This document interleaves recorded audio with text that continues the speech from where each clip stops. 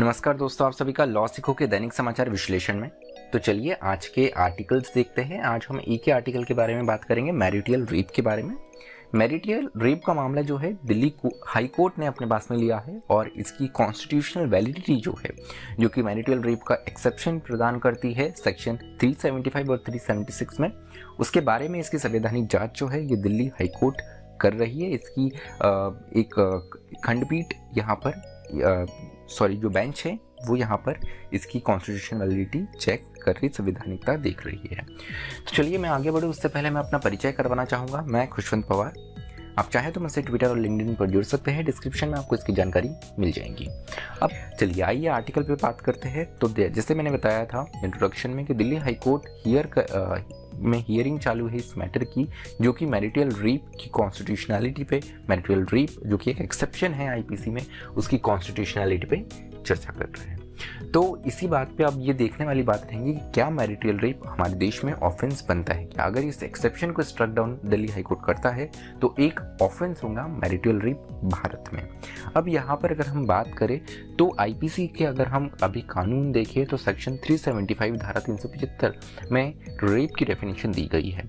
Rape की definition के अंतर्गत कुछ अपवाद अर्थात एक्सेप्शन भी दिया गया है। वो उनमें से एक अपवाद, एक एक्सेप्शन ये है कि अगर सेक्शुअल इंटरकोर्स विदाउट कंसेंट होता है या विदाउट विलिंगनेस होता है विथ वाइफ जिसकी आयु 18 वर्ष से कम नहीं है, तो ये एक एक्सेप्शन माना जाएगा रेप का और 375 के अंतर्गत इसे एज ए क्राइम नहीं ट्रीट किया जाएगा। अब बात अगर हम देखें तो कहीं ना कहीं ये जो एक्सेप्शन है ये अंडरमाइन करता है वुमेन की, महिला की सहमति की, कंसेंट ऑफ वुमेन की, और साथ ही साथ ये एक कहीं ना कहीं सिंबॉलिक वे में बताता है कि वुमेन जो है वो एक प्रॉपर्टी है मैन की आफ्टर मैरिज। उसके अलावा अगर हम देखें कुछ देशों की बात करें तो उनमें भी मैरिटल रेप पहले ऑफेंस नहीं था, लेकिन यूके में 91 में, कनाडा में 83 में, साउथ अफ्रीका में 93 और ऑस्ट्रेलिया में 81 में इसे ऑफेंस बना दिया गया। उसके साथ में एक और दिलचस्प बात यह है कि भारत के जैसे ही सांस्कृतिक मूल्य वाला देश नेपाल, यहाँ पे भी मैरिटल रेप जो है ये एक क्राइम है। तो इस मामले में पिटिशनर्स के क्या आर्ग्यूमेंट है वो देख लेते हैं। सबसे पहले बताया गया है कि मैरिटल रेप जो इम्यूनिटी देता है, जो मैरिज के बाद में जो इम्यूनिटी मिल जाती है कि विदाउट कंसेंट यहाँ पर सेक्सुअल इंटरकोर्स मैन को राइट एज अ राइट मिल जाता है, तो कहीं ना कहीं ये समानता के अधिकार, उसके अलावा लाइफ विथ डिग्निटी, यहाँ पे जो हमारा जीवन जीने का अधिकार है आर्टिकल 21 के अंतर्गत, उसके अंतर्गत पर्सनहुड और सेक्सुअल ऑटोनॉमी का एक उल्लंघन है, जो सारे हमारे मौलिक अधिकार हैं। उसके अलावा बताया गया है since court have held that consent can be withdrawn even during intercourse, consent in perpetuity does not hold legal validity. तो यहाँ पर एक और महत्वपूर्ण आर्गुमेंट ये भी किया गया पिटिशनर के द्वारा कि अगर हम देखें तो कोर्ट ने खुद ये हेल्ड करा है कि ड्यूरिंग इंटरकोर्स कंसेंट जो है वो विड्रॉ की जा सकती है, कंसेंट परपेचुइटी में नहीं होती है। तो आप मैरिटल रेप में शादी के बाद में इसे किस तरीके से यहाँ पर डिसाइड कर सकते हैं, एक प्रिज्म कर सकते हैं कि कंसेंट जो है वो इन परपेचुइटी मिल गई, जो अपने आप में कोर्ट के जो निर्णय है उसके अगेंस्ट जाता है। तो इसकी लीगल वैलिडिटी एक प्रश्न चिन्ह खड़ा करती है मैरिटल रेप की। उसके अलावा बताया गया है कि जैसे एबॉर्शन में वुमेन का राइट महत्वपूर्ण होता है, तो प्रोक्रिएशन में क्यों नहीं वुमेन का कंसेंट यहाँ पर ज़रूरी है।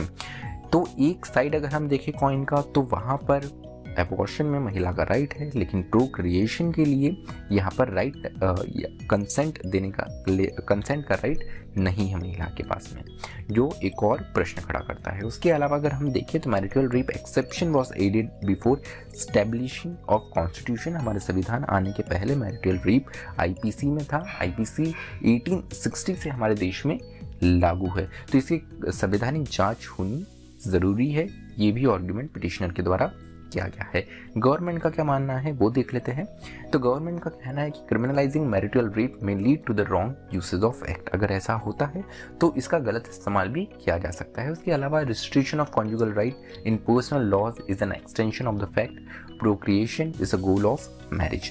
इसके अलावा अगर हम देखें तो हिंदू मैरिज एक्ट में स्पेशली आपको conjugal right, restriction of conjugal rights का अधिकार मिलता है, जिसका अगर सरल शब्दों में समझे तो पति या पत्नी ये कीज कर सकते हैं अपने अपने पार्टनर पे कि यहाँ पर अगर वो व्यक्ति उसके साथ में नहीं रहता, वो उसकी जिम्मेदारियों को फुलफिल नहीं करता है, तो वो कोर्ट के ऑर्डर के द्वारा उसे ये करने के लिए, अपने कॉन्जुगल राइट्स रिस्टिट्यूट करने के लिए ऑर्डर ले सकते हैं कोर्ट से।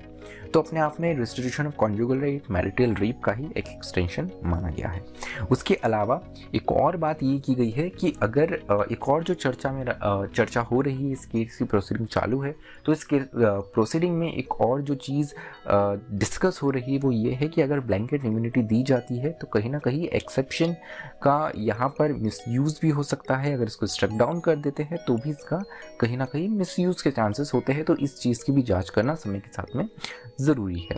उसके अलावा यहाँ पे बताया गया है कि experts have complaint of massive under reporting of sexual crime showing that the misuse argument is overblown. Experts का ये कहना है कि सेक्सुअल क्राइम्स में रिपोर्टिंग बहुत कम होती है और मिसयूज को आर्गुमेंट करना अपने आप में यहाँ पर गलत होगा। उसके अलावा अगर हम साउथ अफ्रीका का एग्जाम्पल ले तो साउथ अफ्रीका में देखिए तो 2010 South African case suggested date 2010 का एक केस साउथ अफ्रीका का जो ये सजेस्ट करता है कि marital rape is less severe form of rape, कि ये रेप का एक लेस सीवियर फॉर्म है डिस्पाइट इसका 18.8% रिपोर्टिंग है।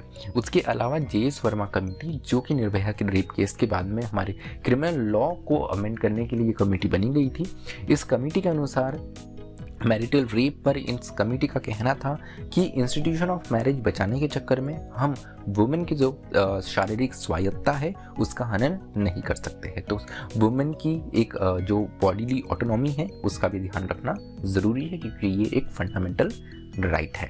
तो चलिए आज का जो हमारा विश्लेषण है वो यही समाप्त होता है। आप चाहे तो हमसे टेलीग्राम और इंस्टाग्राम के माध्यम से जुड़ सकते हैं। अधिक जानकारी के लिए आप लॉसिको की वेबसाइट www.lawsico.com भी विजिट कर सकते हैं। मुझे सुनने के लिए आप सभी का धन्यवाद। Thank you. Stay tuned to लॉसिको।